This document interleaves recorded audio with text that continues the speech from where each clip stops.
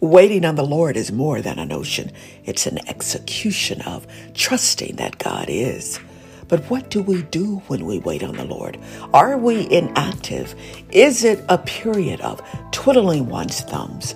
Of course not. James 2:14-26 reminds us that faith without works is dead. So waiting on the Lord is an activation of working our faith in the mean times and in the in-between times. It's knowing that God is at hand despite what we're seeing or experiencing. And waiting on the Lord represents living hope and expectation.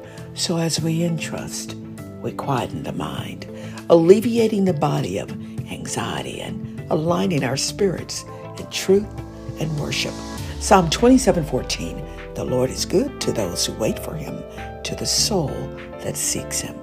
An insightful moment at StormyStill.com. Live wise, live well. Be encouraged as you wait on the Lord.